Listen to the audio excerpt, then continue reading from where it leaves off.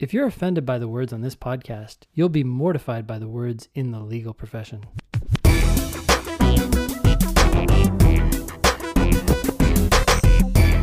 Hello and welcome to episode 299 of the Thinking LSAT podcast. Today on the show, we have Ben, a listener sent in a Pearls versus Turds candidate that came from actual LSAC. It's LSAC's own thoughts on logical reasoning. Are you excited? I am excited. I'd love to know what they think. I have been pleasantly surprised sometimes in the past and sometimes very disappointed. Yep. I'm not going to tip my hand at all, but I already have an opinion about their advice here. But I'll try to keep it to myself and see if you agree. Okay.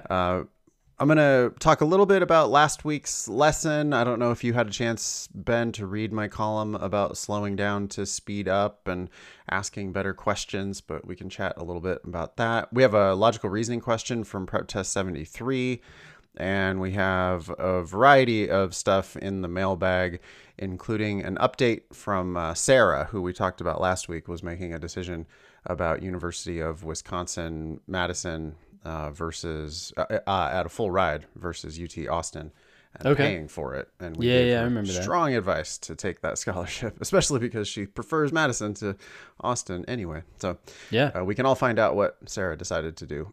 I'm about to this start week's show. Awesome. I'm about to start crying, man. My Whoa. My eyes. I don't know. I think I have allergies or something. So anyways, it's also just touching to hear you introduce the show. So this show is going to air on Monday, May 24th. That means you've got 5 days still to decide whether to change from the June LSAT registration to any future registration. You can do that for free all the way up until May 29th. I would not recommend waiting until May actual 29th, and instead I would do it on the 28th or the 27th just to be sure that there's not a glitch in the LSAC matrix. If you're close, what do you think, Ben? Take the test, right? If you're close, take the test, especially if you still have a lot of takes under your belt.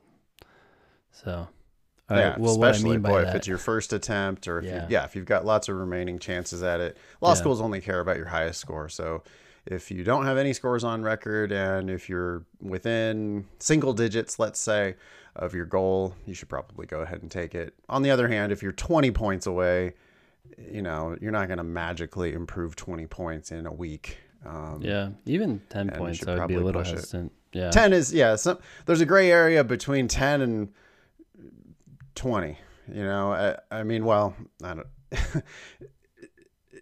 single digits, do we agree? Just take it. Yeah, just take it. If it's more than the that, the smaller it gets, the more likely it is. It makes sense to just go. Yeah. All right. We've got that test, by the way, is going to be the week of June 12th. That's the June LSAT testing week. We have a registration deadline coming up after that on July 2nd. That's the registration deadline for the August LSAT happening in mid-August. Okay. Before I forget, I want to make sure that I invite everybody to my June LSAT study group. It's my favorite class that I teach throughout the week. We've got a big, vibrant community of people all studying for the upcoming LSAT for free once a week. You can meet me, you can meet other Demon staff, you can meet other people who are on the same journey as you studying for the LSAT. That's Thursdays at 4 Pacific, 7 Eastern. And all you need is a free LSAT Demon account to get invited to that class every week. Basically, it's a weekly check-in, on a commitment to study a little bit every day. And seems like they're doing it. I love it when people actually follow my advice. But, you get them to buy in, like, hey, guys, do you want a better LSAT score? Would you like to commit to studying a little bit every day? And they do, and good things happen. Yeah, you got to turn that goal into action, and that action has to be small and today, right? Yeah, and that weirdly making that little commitment to complete random strangers does something. I think people have told me that they,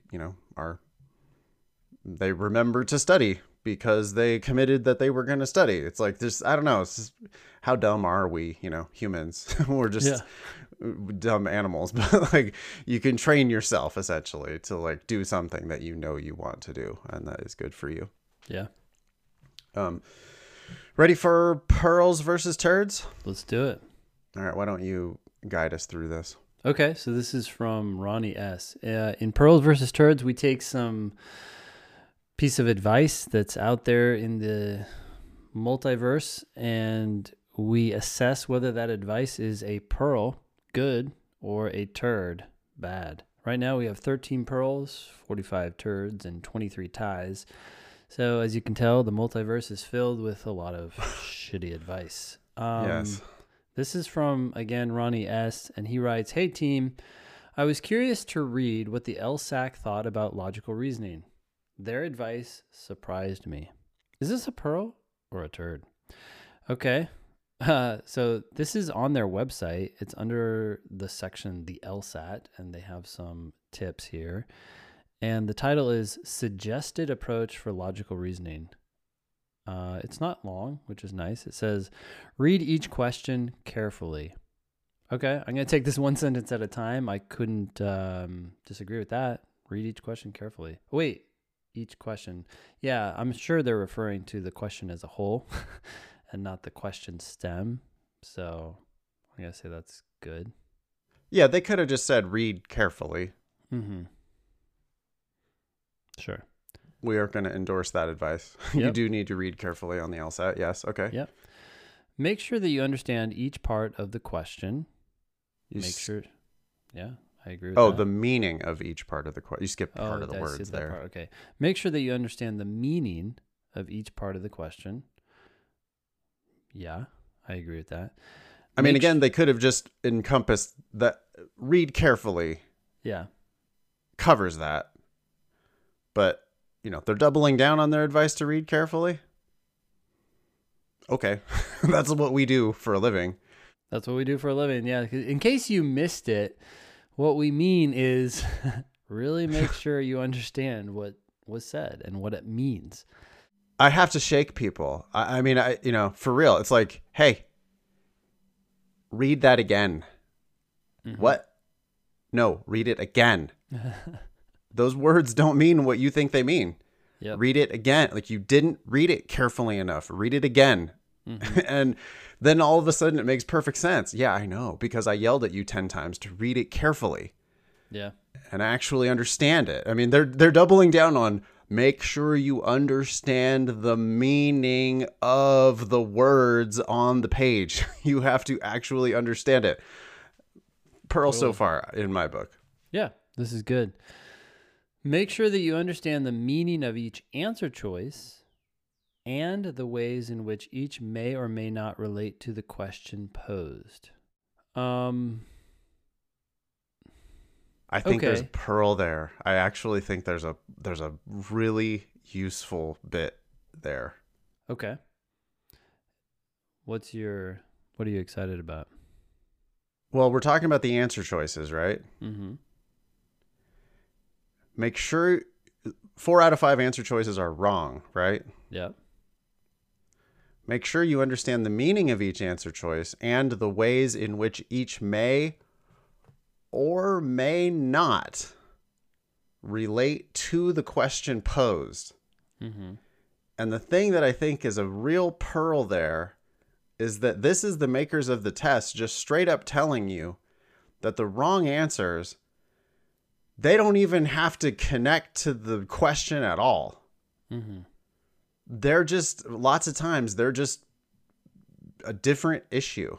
They're just like, that's not what we're talking about at all. I know. When you say that's not what we're talking about, you're referring to the passage, like the answer choice doesn't relate to the passage. Is that what you mean? It just straight up doesn't answer the question. Yeah. Like that's how I'm interpreting this. It doesn't, they're asking you to strengthen, and this doesn't do that. Yeah. Or it's a paradox question and it just does not explain the paradox. Yeah. Or it's a really whatever question and it just doesn't answer the damn question. Like, I think a lot of times students they fall in love with an answer choice just because they like the words. They just think, they're like, well, that makes sense. Yeah. And I'm like, maybe that statement makes sense to you and your opinion or something. Like you like that sentiment. Yeah. But it does not relate to the question posed. It's just not answering the question. You're not doing the question. You're just picking an answer you like without thinking about whether it actually answers the question. And so the thing here that I think is a really useful teaching bit, or it's just nice to see the LSAC, explaining it in this all seems pretty straightforward. I was thinking that the people who write the test actually wrote this advice, not the people who administer the test, but the people who wrote the test. Sure. Yeah. You know what I mean? Those are two different groups of people. Yeah. And the bewildering, like, left hand doesn't know what the right hand is doing, changing deadlines, shifting things around, not knowing what things mean. That's not the LSAC that wrote this. Yeah. This came from someone who really does understand, like, probably the people who made the actual test. Yeah. And what they're doing is they're telling you here, maybe I'm being overly generous, but it seems to me that they're telling you, hey guys, many of these answers, like, they're not even close. They don't relate to the question that was posed. It's real easy. You could have dismissed that answer because if once you understand what the question means, and when you understand what this answer means, then you realize that this answer does not relate to the question. Yeah. And it's just easily a wrong answer. Yeah. Well, I want to talk about one thing here. In the second sentence, it said, make sure that you understand the meaning of each part of the question. And then in the third sentence, it says, make sure that you understand the meaning of each answer choice. And I would suspect, at least if I were saying this, one thing I'm trying to get at, if I were writing this, by doubling down on that word meaning, is that so many people read answer choices and they focus on individual words, right? Mm-hmm. But the meaning is in the collection of the words, not in the individual words. Obviously, there is meaning in the individual words, and we talk about what those individual words mean, but you have to take them in the context of the sentence as a whole.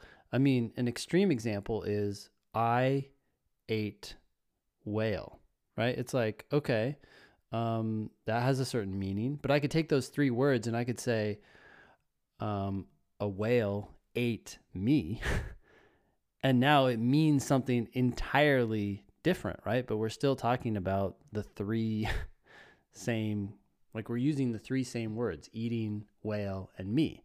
But depending on how you arrange words in the sentence, they can have a very different meaning. And so many times people are focusing on a word that matches some other word in the passage, but it's like, yeah, but in that sentence, in that answer choice, yeah, it actually weakens the argument, or as they're saying here, has no relation to the question being posed. Yeah. And so I think that's why they're doubling down on this idea of meaning. People's concerns are like so narrowly focused. I find myself asking people to read it again, and I find myself going, yeah, but not just one word, read the whole thing. And then they'll read me 3 words or 5 words. Mm-hmm. Like they'll expand a little bit and they'll just read me back a slightly broader little phrase that they like. And I'm like, no, I said, read the whole thing. It's the meaning of the whole thing. Lawyers don't read some of the words. Lawyers read all of the words. What does that mean? The whole damn thing, not just some phrase that you think is a good match. Now, to be clear, if you're struggling to understand what all those words together in one sentence mean, then you can slow down. But it's a process in which you're reading the first part of that sentence, understanding it, and then continuing on so that you know what that sentence as a whole means, not what one part of it means by itself. Yeah, and you isolation. You can sometimes eliminate wrong answers because of some small part of it. Yes. I mean, it's enough that sometimes one small part of it poisons that answer choice entirely, where it's like, well, there's no way this answer can possibly be right because it said this. Absolutely. And, maybe that just doesn't address the question or something like that. It's like, no, that's not what we were talking about. That's not the answer for sure. So a small, like one word or one phrase can definitely eliminate an answer, but one word or one phrase never, ever, not once, makes an answer correct. Absolutely. Well, And- that's because for something yeah. to be correct, the entire answer has to be correct. Whereas for something to be Yeah. wrong, only one part of it has to be wrong. Yeah. Right. For the very same reason. Right. It's the exact same thing, right? It's two sides of the same coin. Yep. You can eliminate an answer because of one word or one phrase. Mm-hmm. That means the answer that you pick, you're vouching for every word and every phrase. And you have to make sure that the meaning of the entire thing is good without anything different or extra or wrong. Yeah. Cool. Well, they continue here. Do not pick a response simply because it is a true statement. Yeah. I like that answer. Well, great. Does it answer the question? Although true, it may not answer the question posed. Yeah, I do feel like the test writers who probably get, maybe they get forwarded complaints. Can you imagine that? Like, oh, hey, here's a few test takers have pointed out their concerns about this answer choice. And They're threatening a lawsuit because this answer right here is clearly a true fact. or whatever their claim is, right? Like, we think this is flawed or illogical for this reason. And some guy, Joe, in the back room is like, I wrote that question and it's not correct because it doesn't relate to the answer or the question being posed. And they, Yeah. Well, and here though, they are specifically saying, Yeah. don't pick an answer simply because it is true. yeah, I don't care how true, the sun rises in the east every morning. Yeah, that is a true statement. That is a fact. That has never not happened. But that doesn't mean it's the answer to the question. yeah. The question could be about dinosaurs or anything. I mean, it doesn't just, but you've seen students do that. Oh, yeah. Well, did I ever tell you about, there was a student in my class once who was like an avid gardener, and the wrong answer to one of the questions, I think it was a must be true question, was talking about planting some type of plant in acidic soil. And the correct answer talked about not planting it in acidic soil. And I was like, okay, well, this is correct because given what the passage said, this is proven. And she was like, yeah, I understand why that's correct. And I chose that answer, but it's actually dead wrong. The wrong answer here is true in real life. Now, I don't know if that student was right, but she was pretty adamant about it. And I was like, yeah, I mean, but that's irrelevant. That's not the point. It doesn't matter. Yeah. Right? And she got it. But just kind of provides evidence for the point that sometimes they may even write an answer that they know is true in the real world, but false given the context of the question and what they said in the passage, which we have to accept as true regardless of its truth in the real world. More commonly, they make it completely abstract and made up, right? So more commonly, they can just say all X are Y, or all widgets, by Acme Corporation or whatever. And it's like, okay, well, we're clearly talking about fictional stuff. But the game that we're playing is we have to accept it as, well, that's what they told us, so that's what we're going with, just for the purposes of answering this question. But they can even go all the way, like if we were writing the LSAT, it would be a hell of a lot more fun because we would write logical reasoning questions that would start like, murder is good. Since citizens should do all good things, and since John is a citizen, John should murder. Yeah. Well, I mean, for the purposes of argumentation, we're going to accept the premises and argue with the conclusion. So the conclusion, John should murder, we could talk about whether that is or is not proven by those facts that I just invented. But the facts that I invented, murder is good, citizens should do good things, John's a citizen, all those things, we would just have to say, okay, check, if those things are true. Yep. It's like, for purposes of argumentation, that's what we're doing. Yeah. And you have to just roll with it. They're never, ever are testing your opinion or your morals. Yep. They're testing your ability to just read and play this game and accept facts that are meant to be facts and then think about whether those facts justify some other conclusion has nothing to do with your knowledge of reality or your opinions. Yeah. Okay, so last And again, paragraph? notice, Ben, again, they're like tripling down now in that little short paragraph that they wrote there.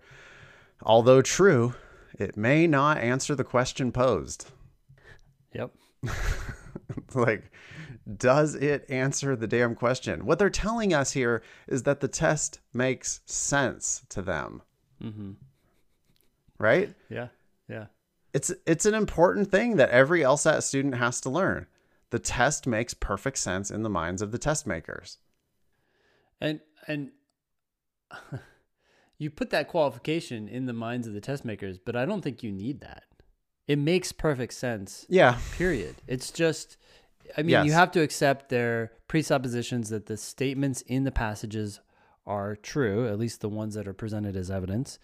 But then once you accept that assumption, I think it logically follows from there. Yeah.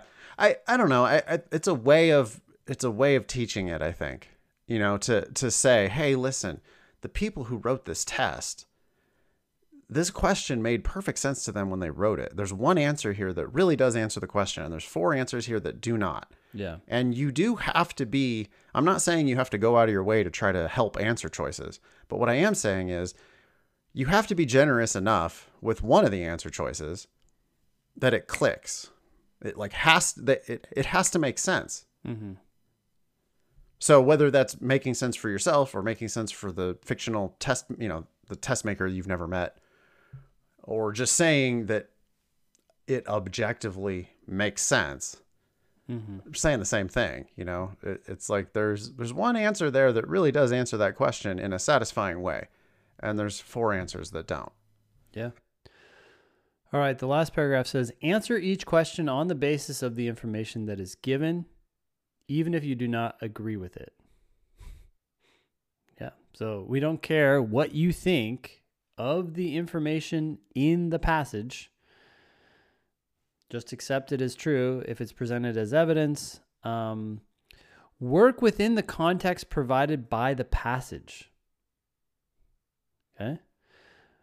LSAT questions do not involve any tricks or hidden meanings. Yeah, I want to actually talk about this last idea, any tricks or hidden meanings. I know people feel like that is the case.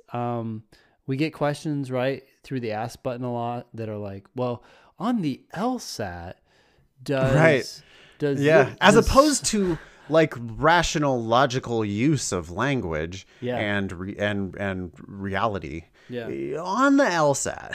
Exactly. Sorry, go ahead. No, exactly. So it'd be like, so the one I just saw, I think yesterday night, was on the LSAT, does some mean, I understand that it means at least one, but I thought that meant,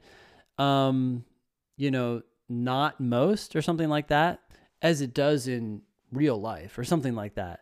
And it's like, no, actually some just means at least one, and you have no clue whether that's, more than half or not.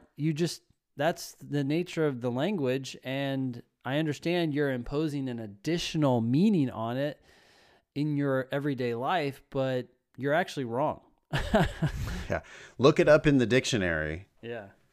Because that's the definition that the LSAC is using. The test is written by a bunch of lawyers. When lawyers write documents, they are thinking about litigation.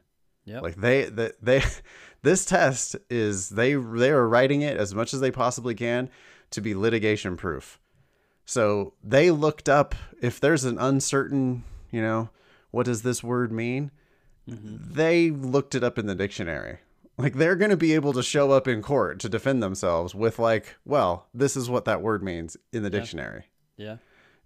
So it's not, people are like on the LSAT, and it's what they really should be thinking is, well, in normal life, we misuse the language sometimes. And in normal life, we're illogical, right? Like false contrapositives are tested on the LSAT precisely because they want you to rid yourself of that kind of folly, right?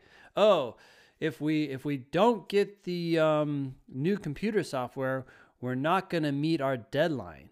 Oh, does that mean that if we get it, we're going to meet our deadline? Like, people jump to that conclusion people all the time. do that all the time.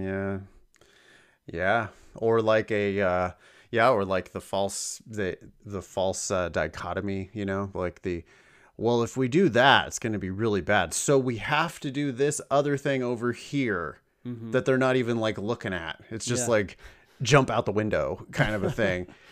Which people do that in real life all the time. You know, it's just like, well, if it's not this, it's got to be this other thing, no matter what that other thing is, and without even considering the consequences of that other thing. That's the type of shit that they test all the time, and they see if you'll make those everyday common, failures, I guess, of common sense. Yeah. Cool. So turd. I mean, I'm so used to saying turd. So Pearl. Several pearls really in that one. Introduction. Yep, I already updated the scoreboard. That was a good job, LSAC, for a. I agree that there are several pearls there. I was surprised that Ronnie was surprised.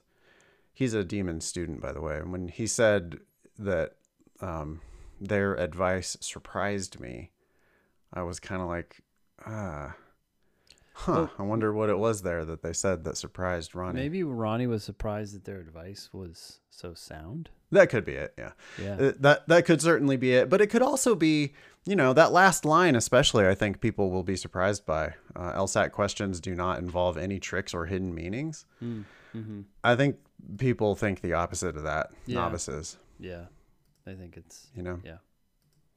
Well, the test is impenetrable if you go too fast.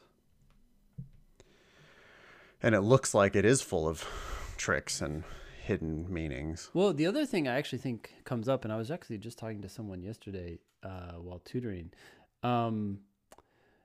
people will get rid of an answer for a reason that I think in some cases might be legit. Like, it's an actual problem with that answer choice, but it's not like a huge problem. And there's a much bigger concrete reason. Like, it's just like, once you see that other reason, you're like, yes, that answer could never stand. But in their minds, what they're doing is they're comparing their weaker reason for getting rid of that answer choice to whatever, thing they were debating about with the correct answer.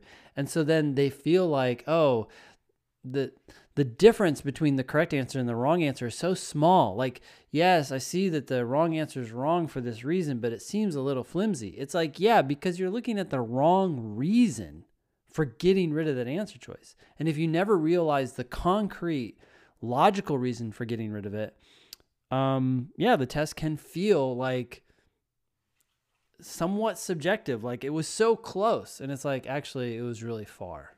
But you just don't see I think frequently too, it's like, well, yes, if we interpret this phrase to mean this, then that answer has a problem. Mm-hmm. But if you don't have to interpret it that way, you could interpret it this way instead, in which case now the answer makes perfect sense. Meanwhile, this other answer, the one that you wanted to pick, in any it doesn't matter how generous you are to that, it's just wrong. Yeah. And so I guess that's where it's like, hey, this test has to make sense. You have to make sense of it. Mm-hmm. And you do, again, it's not helping answer choices, but it is realizing that words and phrases can have multiple meanings. And the correct answer, when interpreted the right way, makes perfect sense. Yeah. Sure, you could have a quibble with it if you interpret it in a different way. Mm-hmm. But if you interpret it correctly, it makes perfect sense. Yeah. Like 99 times out of 100. If you have answer choices anywhere on the LSAT that you think don't make sense, but it's the credited answer, you're wrong, one. But two, send those examples in to help@thinkinglsat.com, because that would give us great content for the show to talk about places where, you hate this answer and you just can't see how it can possibly be correct. But I mean, I'm here to tell you that when that happens to me sometimes on an unfamiliar question, I've learned that I'm always wrong. I email Ben and Ben corrects it. Ben, within 15 seconds, he sees it. Oh, thanks, man. And once in a while, it happens in reverse. Ben's like, what do they mean by this? And then I say, well, this. Oh, shit, yeah. And we can even, these days, we don't even have to ask each other. We can ask all of our teachers at lsatdemon.com, like, hey, Sarah, can you sort me out on this? And then it's like, they make perfect sense. Yeah. Once you see it. Yeah. Anyway, if you have a pearls versus turd candidate, or you want to write us about anything at all, please email help@thinkinglsat.com, and you will find yourself on a future Thinking LSAT agenda. Yeah. All right, what's next? So last week's lesson. This is what you wrote. It's called Slow Down to Speed Up and Ask a Better Question. What was the question you were responding to? Sounds like a common one. It was actually a complaint that came from our Slack channel. Oh, okay. We have a Slack for all of our teachers, and we talk about our class sessions, and we ask each other for help, and it's just awesome. I mean, like, everybody's getting better and better at teaching the LSAT, including me, because of this conversation that we have in the back end. Yeah. But people were complaining about, like, I've got this student who won't stop asking me, how can I improve at speed? Yeah. And I tell them, well, you need to stop making so many mistakes. And they say, yeah, but how can I get faster? And I got that. I'm getting them mostly correct, which could just be half. 51%, which is not good. Yeah, and then I tell them again, like, hey, you really need to focus on accuracy. If you get them right, if you learn that you can get them all right, then eventually your speed will slowly pick up. Yeah. And then they come back with, like, yeah, but how can I finish the section? And I wrote, it's a little bit of like it was almost like, catharsis for somebody who's been teaching LSAT since 2007. Yeah. 15 years of LSAT teaching will do a number on you when you get that same, because you get that same damn question. Yeah. I mean, Matt then chimed in with, like, yep, every class, every day. What he said was every class, every day from every student.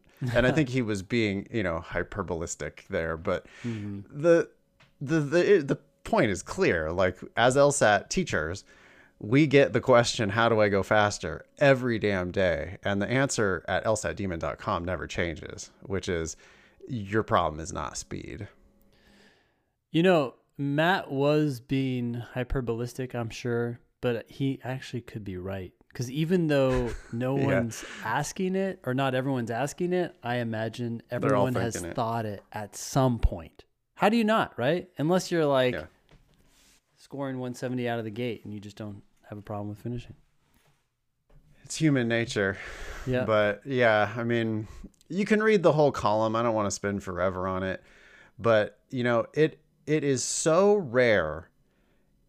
I can think of like 1 or 2 students ever who drank the Kool-Aid fully to where they actually started getting 100% accuracy on, I remember, logical reasoning. Actually, you know what? It was Shay. Remember Shay? It was Shay doing it when she was my student on logical reasoning. And she had started getting 18 out of 18 correct.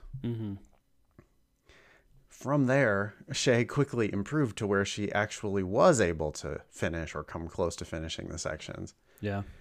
Because she had finally realized that the questions do make sense, that your job is to make sense of them. Your job is to solve the questions and pick an answer that's going to get you a point instead of picking a wrong answer that's going to get you 0. Yeah. And when you do that, when you slow way down and realize that, yep, these are going to make perfect sense. I'm going to expect them to make sense. I'm going to expect the wrong answers not to make sense. Yeah. I'm going to expect the one correct answer to be the only one. And it's going to clearly answer the question. Stop this rush through and narrow it down to 2 or 3 answers and then compare the answer choices to each other. Like, that's not how it's done. If you're going to like really, you know, if you're going to really beat the LSAT, you're going to do it by predicting the answers, slowing down. Wrong answers start to look like trash. You just never make mistakes anymore. You get them all right. And once you can get them all right, I'm talking about 10 in a row at the beginning of each section or 15 in a row at the beginning of each section. Yeah. When you can do that, then you're going to find that your speed problems go away. But your speed problem went away because you stopped trying to go fast. Yeah. I've called this before the fundamental paradox of the LSAT, that you have to slow down to speed up. You slow down, the test gets easier, then you don't have a problem with speed anymore. It's Flip side. Wait, what? Flip of that. Mm-hmm. Like if you wanted to fuck somebody up, like let's say somebody was scoring 155 and you wanted to ruin their game entirely. Yeah, tell them to go faster. Tell them to finish every section. Yeah, why aren't you finishing? Hurry up. Yeah, what's wrong with you? You're leaving points on there. What? There's questions that you're not even answering? It's got to be better You know? to at least try them. You're not even going to try? That's a fail. Right.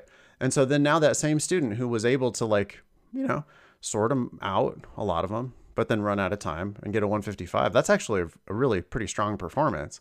And now instead they skim through, they rush through. And when that happens, the questions get way, way harder because you're not seeing the shortcuts and the wrong answers start to look attractive because you don't really know what they mean. You don't really know what you're looking for. And then the paradox kicks in, which is it actually makes you slower. Yeah. You know, I mean, either you skim the surface and just miss them all. Yep.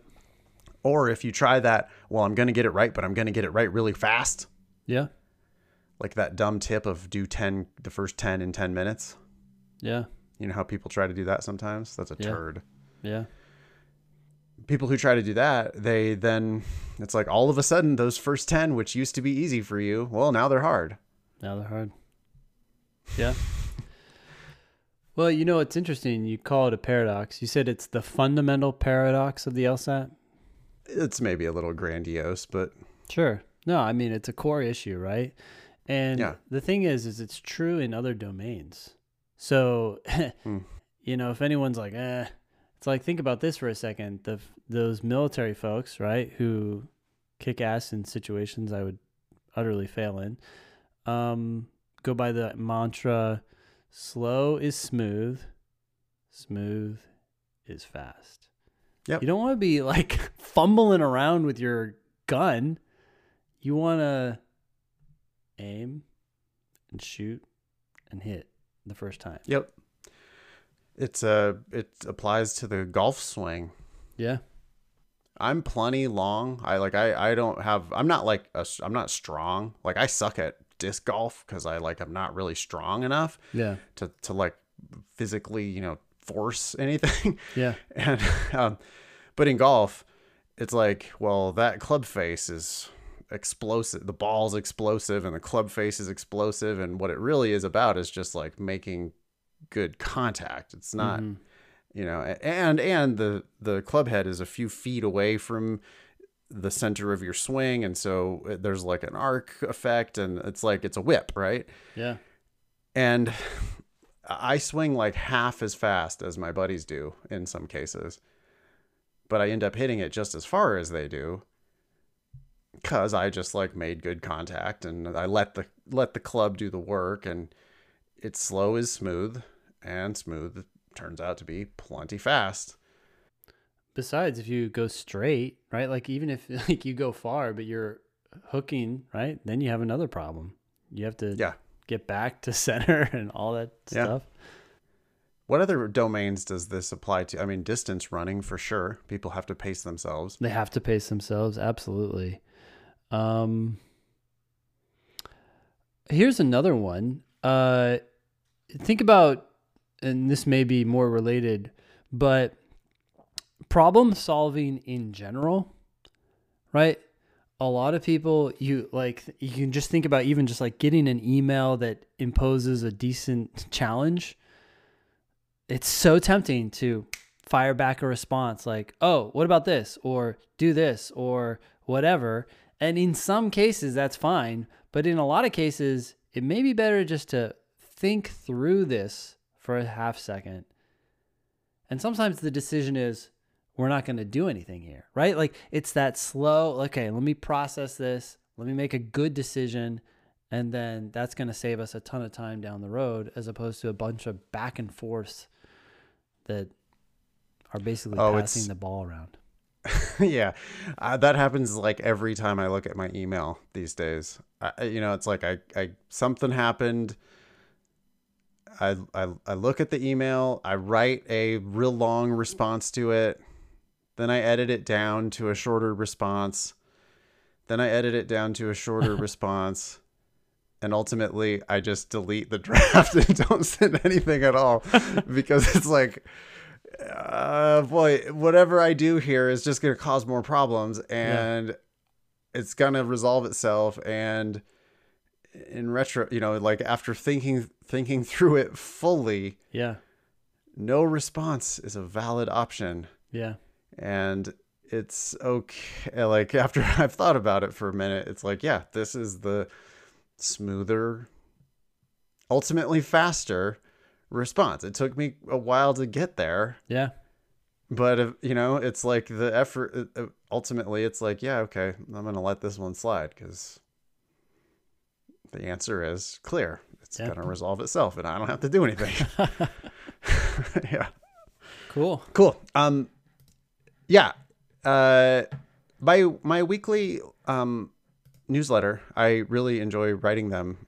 You can sign up for it at lsatdemon.com/demon. There's a sign up for that weekly email newsletter. We've been sending those out on Thursdays. Yeah. So one more of our free resources at lsatdemon.com. And you can send me feedback on it if you like it or hate it or want to suggest a topic. Yeah, and if you sign up for Demon Free, you can find a lot of these lessons available in that account. So you can go find these past lessons that way. Yeah, I'm committed to the idea that we're going to have the best free resources that are available on the planet. I think we're off to a good start with 299 episodes of the Thinking LSAT podcast, which are all available for free wherever you get any of your podcasts. But Demon Free is a huge and growing constantly resource with thousands of fellow students. And again, you can come to my study group on Thursdays if you want to talk to me face to face. When you do, I want you to ask better questions. That was the other thing that was in this column, or lesson or whatever we want to call it, email that I sent out. Yeah. Was when you stop wasting your time and your teacher's time by asking, how can I go faster? Or how can I finish the section? You can stow that question, because my answer is you got to get better at the content of the test. When you get better at the content of the test, your speed problems will solve themselves. And so in your classes and with your study partners and the ask button in the Demon, and just always, you need to start asking better questions. And those questions probably need to start with, I don't understand. Yeah. The makers of the damn test have just told you, make sure you understand the meaning of each part of the question. Make sure you understand the meaning of each answer choice and the ways in which it may or may not relate to the question posed. Mm-hmm. What they're telling you is this question makes perfect sense. And if you're struggling with the LSAT, it's because it doesn't make perfect sense to you. But I don't know which ones don't make perfect sense to you. I don't know what parts of those questions don't make sense to you. I know there's a lot of it that doesn't make sense to you because I know what your score is. Mm-hmm.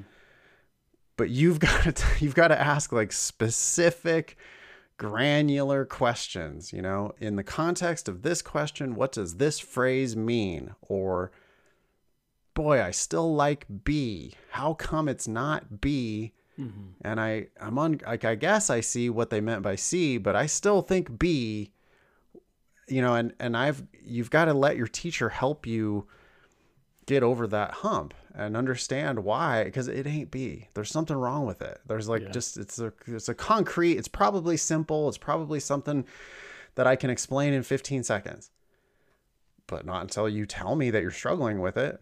Yeah. And so when you come to classes, I want you to ask, specific questions about specific LSAT stuff. Instead of going big, how do I get a 175 or higher? My goal is 175 or higher. How do I get a 175? It's like, whoa, I don't know. Like, can we start with something that you, let's look at what you're struggling with. Yeah. Yeah. All right. All right. So this next one is test 73, section 2, question 5. It's a logical reasoning question.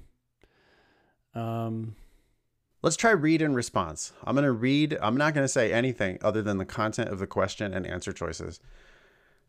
And I'm going to let you comment. Okay. Okay. Sounds good. Yeah. It's an experiment to see Sure. if I can shut up. Okay. Science writer says, Lemaitre Okay.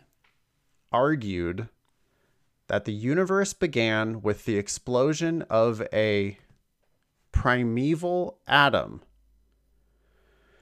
a singular point of infinite gravity in space and time, period. Okay. So first I'm just trying to understand, what'd you say? Lemaitre? Yeah. L's argument, which is this idea that there was this primeval atom, and it's apparently a point of infinite gravity at some place in the universe. The universe didn't even exist. So before the universe, and that's how the universe began. Okay.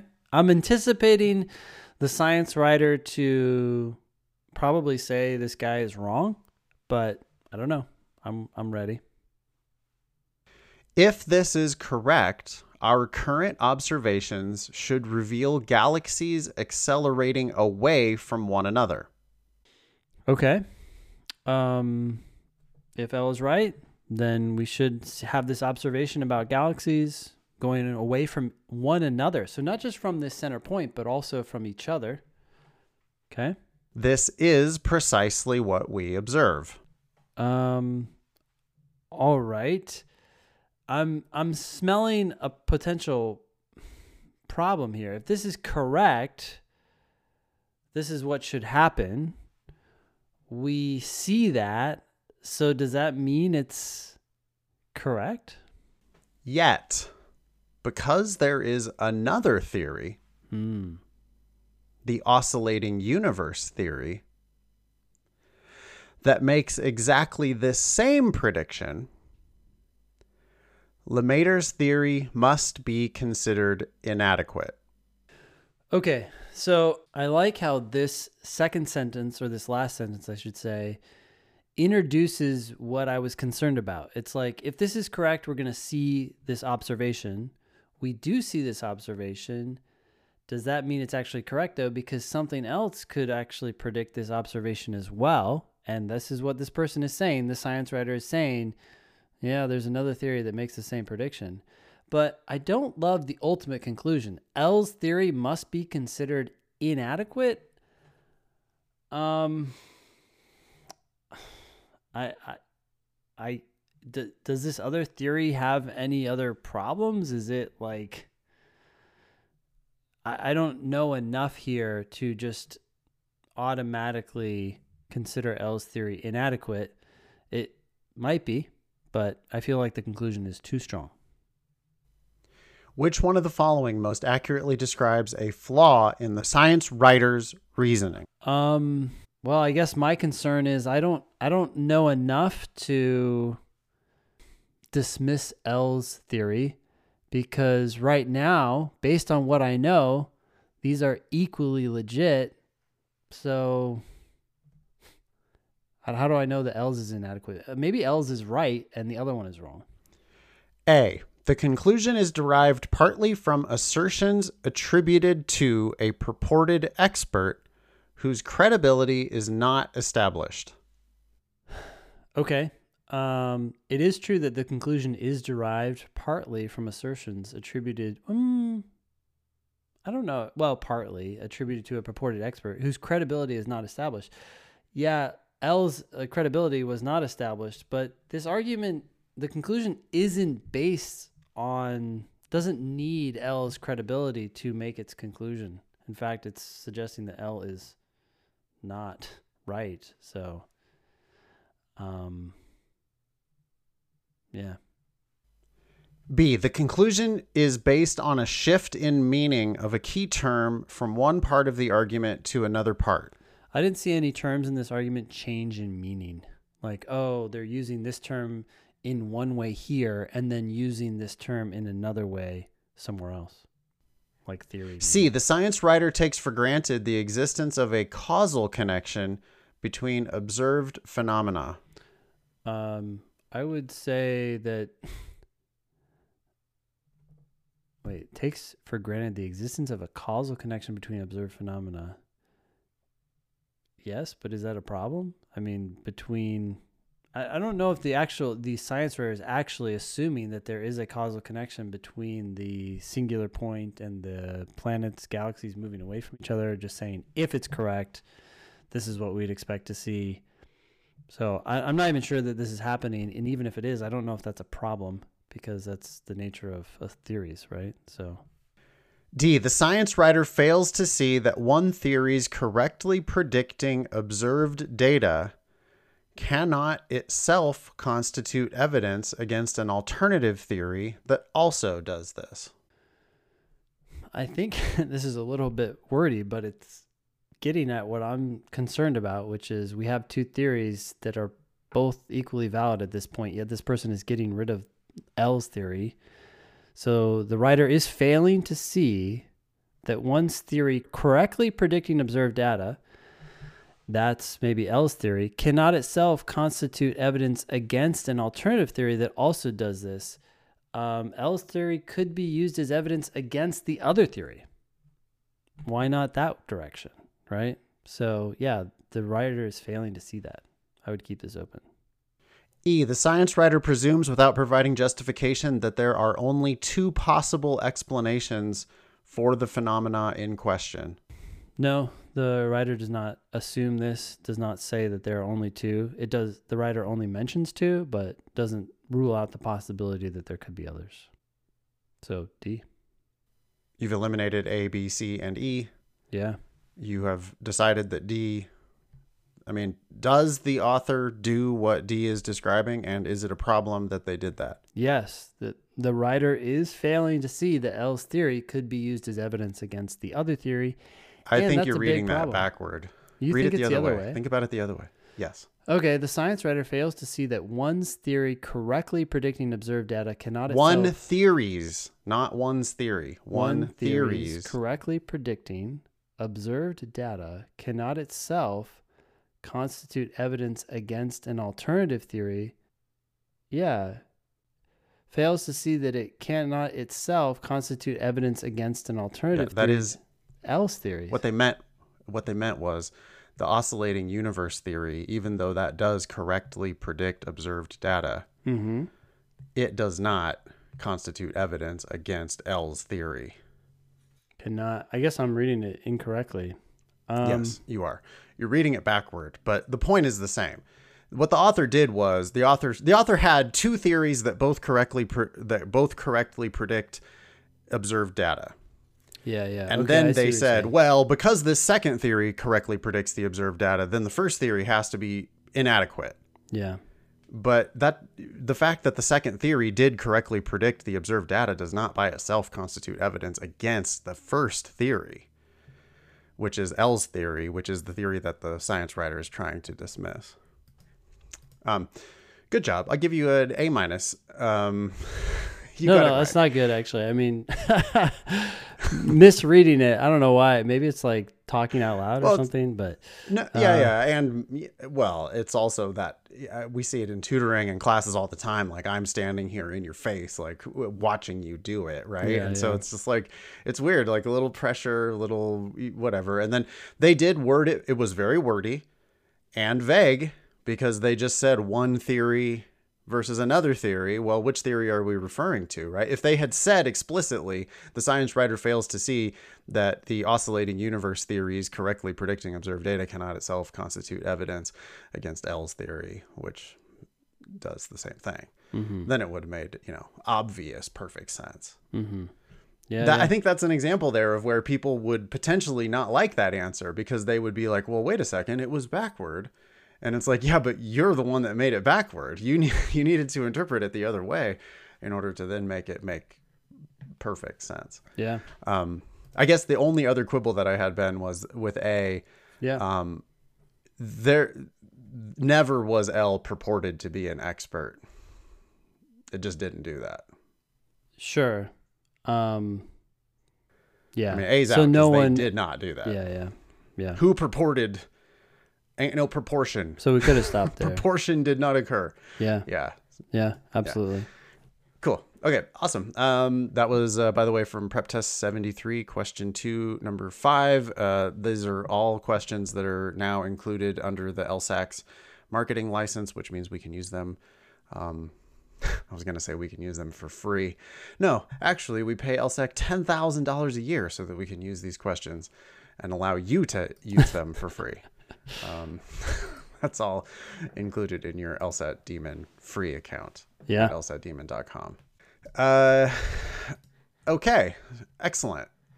I feel like it's been a successful show so far, Ben. Good. Mailbag. Let's dive into the mailbag. Here's the update. This came in just like yesterday from Sarah. This was last week's email about, hey, should I, I'm in a tough spot. I live in Austin and I got admitted to UT Austin, but I have to pay a lot of money to go there. But I also got into University of Wisconsin and I like Madison better than I like Austin, but I don't really want to live in either of these places permanently. But I got a full ride to Wisconsin. What should I do? And Ben and I looked up the rankings and we determined that those two schools are not significantly different in ranking. Yeah. And then here's your update. Go ahead and read it, Ben. Hi, Nathan. Thanks for answering my email on the show.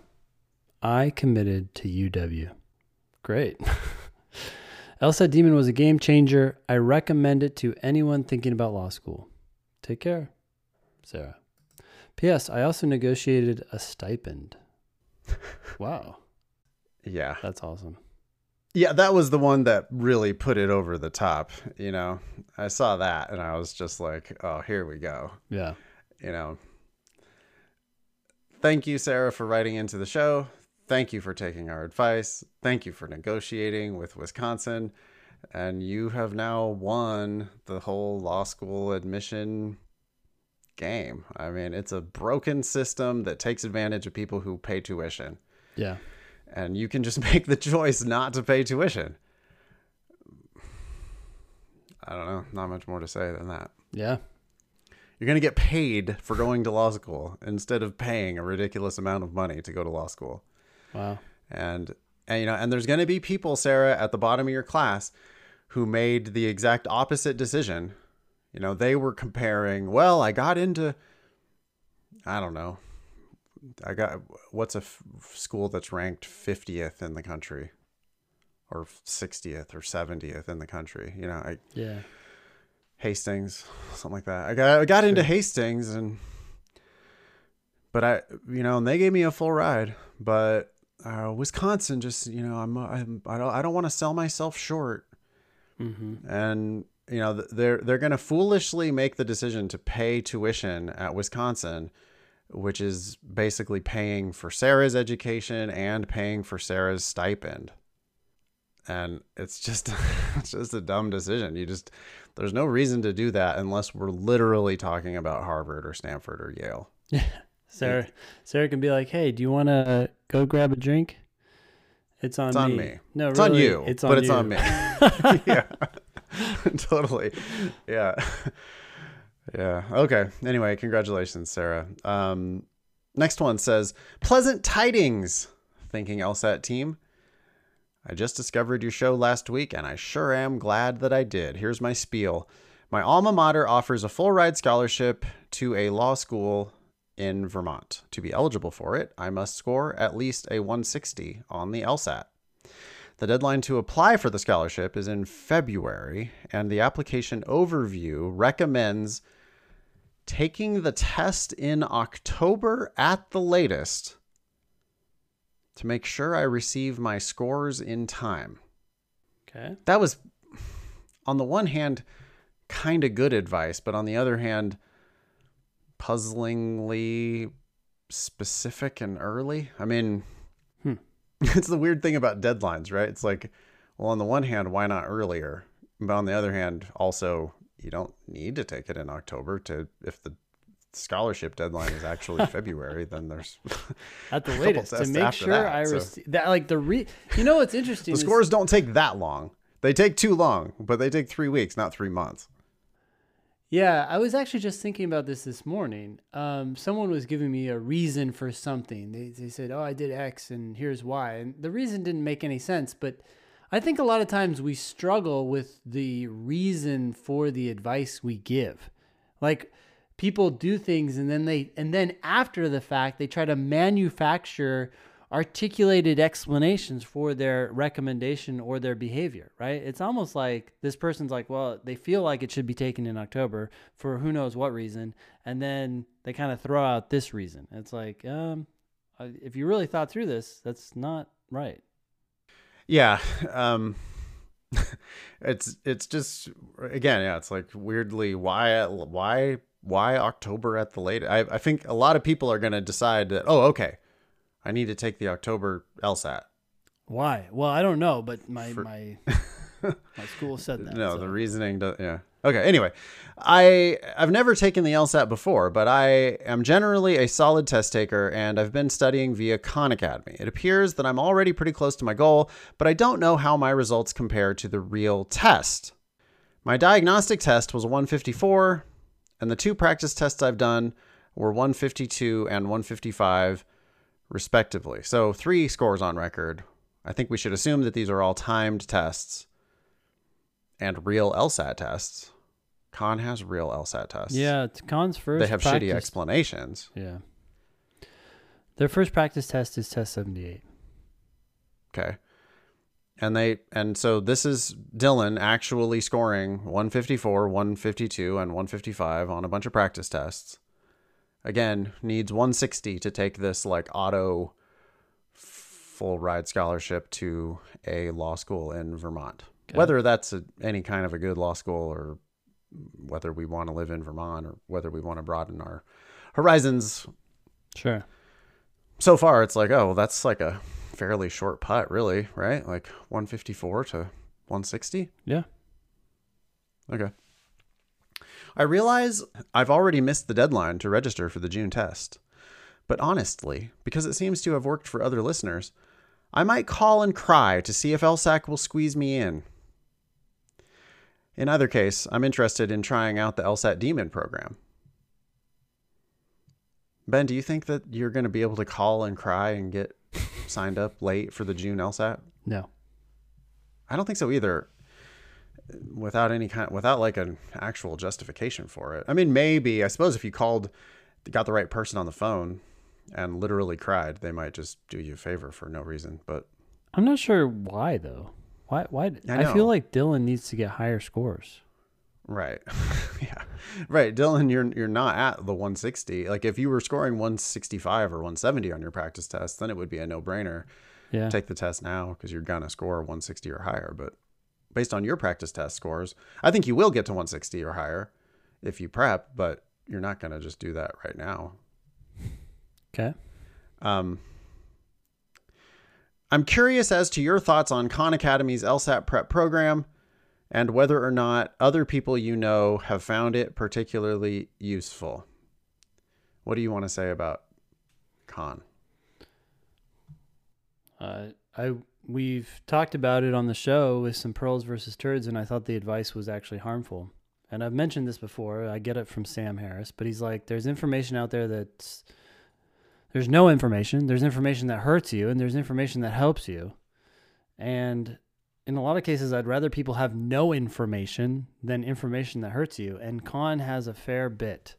So I would stay clear. It's like that Kaplan book that your friend gave you. Yeah. It's actually better to have never encountered it. Yeah. Yeah. Because it takes your natural ability to understand stuff and figure it out and get the right answers, which Dylan clearly seems to have with a Yeah. 154 diagnostic. It's a high Many of diagnostic. the questions make sense to Dylan because they make sense. And that's what I'm worried about with Khan, is that it's nice of them to give away, you know, free tests and to try to give away free LSAT prep for everybody. The sentiment behind it is great, but the explanations are bad and the techniques and stuff are bad. Well, then that's, I don't know, who are we really helping anybody? It's the appearance of helping without actually helping. Isn't that how the world is, like, in so many ways? Yes. Yes. Like, these efforts to help marginalized groups in some way, and they end up actually doing more harm. It's like, what in the whatever? Yeah, or, you know, like greenwashing, you know? I mean, if you think about like BP with commercials constantly, like they changing their logo to green, and yeah. then like every commercial is about all their environmental protection efforts and whatever. And it's like, y'all build pipelines across wilderness. Like, you pump oil out of the ground and then spread it on the surface of the earth. Yeah. And we burn it and it goes into the sky. Like, ain't no, your green, I don't give a shit what your green efforts are. I don't know. It's like, I know that, like, I mean, at least from hearing him on podcasts and stuff, I know that, you know, Salman Khan is like a super genuine dude who really wants to help people. And I think that the partnership between LSAC and Khan Academy to create this free LSAT program, well, I really do think it was well-meaning. I do too. I just I don't think think there's it's a very yeah. I effective. think there's a difference between like this like nefarious, you know, BP attempt or to whoever. Yeah. to redefine bad as good, but there are all these efforts too out there in the world where people are trying to do what's best, but they end up just somehow the system doesn't work out. Anyway. Given my recent test scores, how far away might a score of 160 be for me? I don't really have a sense of the gap. My sincere thanks, Dylan from Maryland. Dylan goes all in on the salutation and what do they call that? What's the opening thing in a letter and the closing thing? Oh, yeah, I don't know actually, but Remember that from grammar school? no. But yeah, they're Pleasant Tidings was a new one. We've never gotten that one before. And then my sincere thanks. I'm not totally following Dylan's capitalization too. Like thinking LSAT team is lowercase, but then my sincere thanks is all capitalized. But, or at least title case. In any case, thank you, Dylan. I think actually, if you do try out the Demon program, at least Demon free, boy, I don't think that's a huge gap at all. I would be shocked if Dylan can't get there with just Yeah. Demon free. Start there, Dylan. Don't pay us a dime. Do Demon free. Come to my free study group on Thursdays. Take advantage of all of those Yep. free resources that we have and improve up to, if all you need is a 160. Yeah, I mean, you're talking about like a couple more questions per section that you need to get right. And Khan might help you understand a couple, but they also might might force you to overcomplicate and miss a couple. And Demon Free is not going to do that. We're not going to bog you down with a bunch of unnecessary, unhelpful, jargony shit. We're going to just explain to you how the questions make perfect sense, and it's going to click for you. And I think really with just a free account, I think you'll start scoring in the 160s like within, I don't know, a month. I'm pretty confident, Ben, about I am as well. our stuff. I'd also, Dylan, just So, consider like if you get that score, or once you get that score, applying to other places, try to go even higher. I mean, think about this. Stepping back, right? yeah. Well, Dylan got a diagnostic of 154. That's high. That's a high. It's a low score for law school, but it's a high diagnostic score. You're probably selling yourself short by going to VT or school in VT. some of our teachers scored 154 on their diagnostic and eventually scored 175 and are now an LSAT teacher. on their way to some of the Yeah. best law schools in the country. My diagnostic was So, 153. sure. Sorry It to sounds cut you like off, you've but yeah, got- it's the same. Yeah. So Dylan, you're Wow. starting Okay. off higher than Right. I I was. forgot about that. On a harder test. I think I took when I took it, I was Yeah. taking a test in the mid.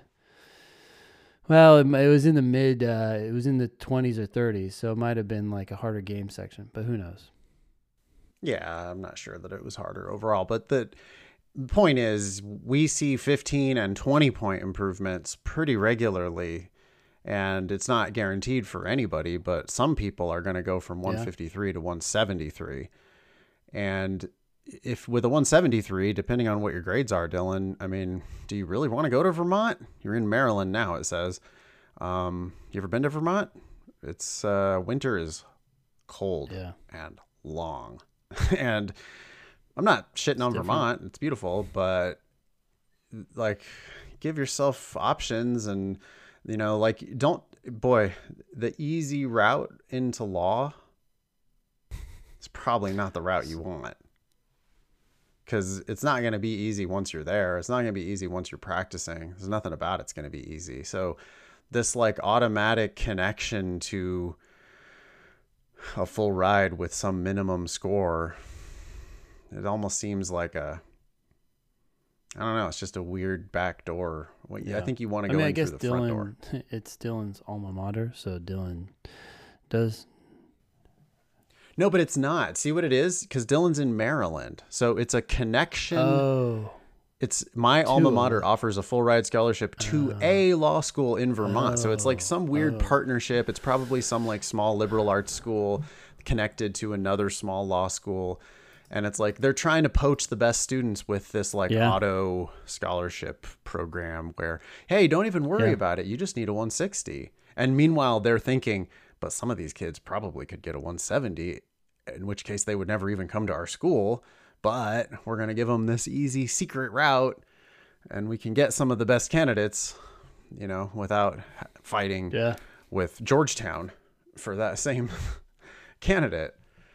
Dylan, you could probably go to Georgetown if you have decent grades.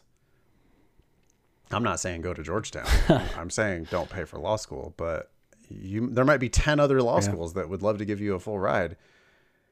If you, I think you're easily capable of mid 160s, maybe even crack the 170s, and all kinds of doors would open for you if you did that. Cool. Yeah. Thank you. Thanks for writing in. Yeah. Anna writes. Next one. I wanted to thank both of you for your podcast and your respective courses. I managed to get a 166 on the LSAT and got into law school in Canada. Okay. I also wanted to provide some comfort to your listeners that may have lower GPAs. Mine was around 3.0, but I worked and volunteered for a few years after my undergrad, spent weeks writing my admissions essay, and wrote as many practice LSATs as I could. So that's what they say up in Canada, by the way. They write tests. That means they take them. It can be done. Best of luck to everyone still studying, and a huge thank you to Ben and Nathan. Thanks, Anna. Excellent. Thanks, Anna. Hopefully Dylan can do a similar thing. I mean, if you can easily get a 160, I really would prefer that you just get your high 160s or your 170 something, and really change your life, or at least expand your options at a critical juncture in your career. Next email. Hey, Ben and Nathan, as it gets closer to September, I have been trying to narrow down my top choices for where to go if the money is right. For example, University of Miami is not the most competitive school I am applying to, but it does have the advantage of a very good LLM program for international arbitration. What? This leads into my question. Is it a good idea to apply to a law school for the sole reason of its graduate program, or is something like an LLM program not something to consider until after graduating from law school in the first place? Because I know Nathan's immediate response will be to go to the law school that is free. Let's assume the premise that all law schools are free. That's a big assumption. Which they are. No, but they are. Yeah. If you decide I'm not paying for law school, then all your only options are now free law schools. So which you just choose from among the schools that'll give you a full ride. And that's what Okay. W is doing. P.S. I first began studying for the LSAT with Princeton Review and can say with confidence that compared to the demon, I would have been better off flushing money down the shitter. Thanks for the help. W. Okay. So would you consider? Yeah. Anyway, what do you think about this whole LLM, or, like schools that have these special graduate? It's like that LLM is probably not free, by the way. I mean, JD programs, you get that merit-based tuition scholarship based on your LSAT and GPA frequently. I don't know about why would they give full rides for these graduate programs? They probably don't. Yeah, I would doubt it. I don't see the need for them to promote it. I don't think they're as competitive as the law schools themselves. They're not playing that game. Well, so I just have a general aversion to LLM programs. Like, it's kind of like you're just spending more time and money, delaying your career, and you should only do it if you absolutely need to. So, for example, I don't know for sure, but I think if you want to practice tax law or go into the tax court system, you have to have an LLM. Fine. Mm-hmm. But are you really going to know that now? This field, international arbitration. That just sounds like something that so many people like aspire to before going to law school, but really have no idea what it actually is referring to. Like, they want to do something international. I don't know what it is. It's the appeal of like going across seas and overseas. But people similarly want to practice They think they're going to go. They have a special program in entertainment law, or they have a special program in space law, or whatever. And it's like, no, that's because that doesn't really exist, and it's easy for them to get on a stupid list of rankings of best space law programs because nobody has a space law program, because space law isn't a thing. And it's like, then you can have a glossy brochure that says, well, we're ranked 7th in the country for space law. And it's like, yeah, all right, that means nothing. Like, every top law school is still better than your law school for space law, even though like Stanford doesn't have a space law program. But I guarantee that if somebody's practicing space law, it's somebody coming from Stanford. It's not somebody coming from your stupid, like, fake either a concentration or even, LLM program. I can't imagine that being a good decision. Do you want to practice law, or do you not want to practice law? Then if you do, then JD is what you should be thinking about. So if for some reason you still know that an LLM program is important to you, I don't know. I mean, I guess if it's all things equal, then fine. But even then, I would just say you could transfer to that school and take the LLO program there. I would consider more like where you want to end up. I would give more weight to other factors, but that's largely because I have an aversion to LLM programs. I would go to law school with the presumption that you're not going to do that. I also have an aversion to LLMs. My first exposure to the LLM program was I had a friend who was friends with the LLMs at Hastings when we were in law school at Hastings. And that program was a sad ripoff of people. I mean, half of the people in that program were absolutely never going to pass the California bar exam. It was so depressing because it was like, there were students from a variety of different countries there to do the LLM at Hastings. And their goal was, okay, I need this LLM so that I can domesticate my foreign law degree into the United States so that I can sit for the California bar. And I remember distinctly, there were some German students, or at least one, whose English was really good. And he killed it in the LLM program. Had no problem passing the bar, immediately practiced law. But there were so many people in that program whose English was so bad. And those people, I know some of them, I knew at the time, I knew some of them personally, and I had heard stories of many others who took the bar, failed, took the bar, failed, took the bar, failed, took the bar again, failed, finally gave up. and they were paying $50,000 a year for that LLM program. And it just seemed predatory it's and strange wrong that you to could- me. Like I that you couldn't get complete over the it. LLM without problems with your language challenges. Yeah. That's how law school is too, right? I mean, like they don't ever nobody fails out. Boy, to fail out of law school, you got to be doing really bad these days. These days it's a business. They want your tuition. Nobody fails. They do fail eventually when they get to the bar, and or they can't get a job because the degree is meaningless. Yeah. I'm very, very skeptical of. I don't want to paint with a broad brush. I'm sure there are plenty of circumstances where an LLM is merited, but I'm real worried about the LLM. You know, you see all these like, no LSAT required. Yeah. Just come to our LLM program and learn about the law. Not good. All right. Thanks, W. Yeah. Hi, Nathan. and Last Ben. one. I'm an avid Thinking LSAT listener and Demon subscriber. Oh, great. Thank you for both of these great tools. I have a question about law school admissions for a collegiate student athlete. For background, I'm a recent graduate from Duke, where I earned a 4.0 GPA while playing a varsity sport. I'm taking the LSAT in June and August. Great. With the hope of applying in the fall to most of the schools in the top 14. Awesome. In completing my application, I'm wondering to what extent I should try to leverage my being on a Division I team. On one hand, I feel as though I'm at a disadvantage when compared with other applicants who have completed prestigious internships, while I spent my college summers practicing and playing my sport competitively, with the intent of playing professionally. However, would my ability to succeed in the classroom while playing a sport potentially help me in the admissions process? I'm going to answer that immediately, and the answer is yes. If so, would it be a good idea to write my personal statement about my experience playing a collegiate sport?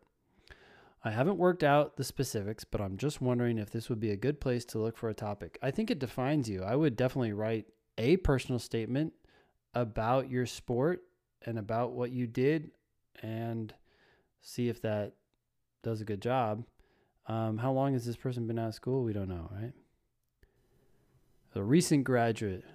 Yeah. Those internships, it's a recent graduate. Those internships are far less prestigious than you think you're they also are. In fact, I don't even know anybody who ever had a prestigious Yeah. internship. What? Yeah. You're in Yeah, college I'm- at the time. Like you got some work experience. I think That's it's great. all good. but- I mean, the biggest problem with college athletes is that it's like you have a low GPA and you're trying to justify that low GPA. So here you're Right. like, look, I did a sport and I have a 4.0. So people are like, wow, okay, you're doing a lot better than I expected you to be doing, and now you really just need to crush it on the LSAT. I would be much more worried about your LSAT score if you want to go to a top 14 than what you write about. But I mean, Yeah. you should, anyways. Right. What I was going to say, though, is that these internships, even if they are prestigious, there are so many more of those than there are D1 college law school athletes with a applying to law 4.0. school. Yeah, with a 4.0. I mean, and by the way, Duke is like kind of known for having legitimate student athletes. You know, we're not talking about like Auburn or Alabama or whatever, where it's like, okay, like these people are really here to play football. Yeah. They're not here for studies at all. Duke is different. Duke is like, no, most of these people are going to graduate and they're going to be serious students and serious athletes at the same time. And the fact that you were able to, we got a follow up here, and Dee had transferred from a lower, like not as high ranking athletic program. What happened was Dee turned out to be better at their sport and basically transferred up to Duke and got, finished out a 4.0 GPA while also playing varsity in a sport for Duke. And I think it is an extremely compelling personal statement story. I mean, I think you got a huge opportunity there. You're comparing yourself to other people, which always is bad. With this, but other people have these internships and those are so prestigious. Well, one, probably they're not. Two, worry about yourself. Focus on the things that you've got, that you're bringing to the table. And boy, when you talk about, I would just be really plain spoken and I would talk about what you actually did to start at your lower ranked school and then to have some success and then to transfer up and to maintain your 4.0 this whole time while playing, I'm sure there were early mornings and late nights and extra workouts and travel and all kinds of, not to mention the high level competitive pressure, all while maintaining the 4.0. I feel like that's a beautiful 1.5-page personal statement. And you don't need to worry about not having other stuff. People are going to understand that D1 college athletics are all encompassing. They're going to be amazed at your 4.0. They're not going to give one shit that you never interned with a congressman or whatever. Cool. Good luck, D. That's awesome. Yeah. Yes, that is awesome. And I totally agree with Ben. LSAT is going to be the controlling thing here. You already have a 4.0. I mean, the truth is, if you get a 175 and you're 4.0, even if you did nothing else, you're going to get some admissions to T14 schools. You throw in this D1 experience just on those numbers. And transferring up because you were doing well. I mean, you really got a lot going for you because now you come across as a very balanced applicant, right? You're not just a bookworm. Yeah, but get that 170 something, and then it makes it just blindingly obvious that you've got the horsepower, you've got the demonstrated academic achievement, which means you're a workhorse, right? To get a 4.0, you have to follow instructions. You have to, it's not about oh, I don't want to do that assignment or, oh, this is boring. You did every damn thing that anybody ever asked you to do, and you did it well, and you got a 4.0. And if you talk about, you then add in, God, the work ethic and the everything that goes behind the D1 college athlete, you put the cherry on top with the 170 or higher. I think it's an auto admit to many of the schools in the top 14. And it's probably that college athletics story that opens the eyes of, the Harvard, Stanford, Yale, that because 4.0 and a 175 isn't an auto. Yeah, those schools want high scorers as well as people who have excelled in special ways, and this is one way. That is a special way. I mean, there just aren't that many people who played D1 sports and got a 4.0, and even of the people who did play D1 sports and get a 4.0, they're not all applying to law school. So this is you have a rare story. And you have the opportunity, if you get the right LSAT score, there's no reason why you can't go to the best, the top of the top 14, potentially. Cool. That's it for today's show. You can be LSAT famous if you would like to email help@thinkinglsat.com with a Pearl versus Turd or a excuse of the week or just any question about anything at all. Ben and I are here to answer your questions. If you have questions specifically about the world's best free LSAT program and world's best paid LSAT program, that's at lsatdemon.com. And you can email our world's best customer service team at help@lsatdemon.com. Is that too much ego? No, it's the world's best ego too. Well, when we're actually the shit, I don't see any reason not to say it. That was episode 299 of the Thinking LSAT podcast. Thanks all y'all for listening. Nice knowing you. Don't pay for law school.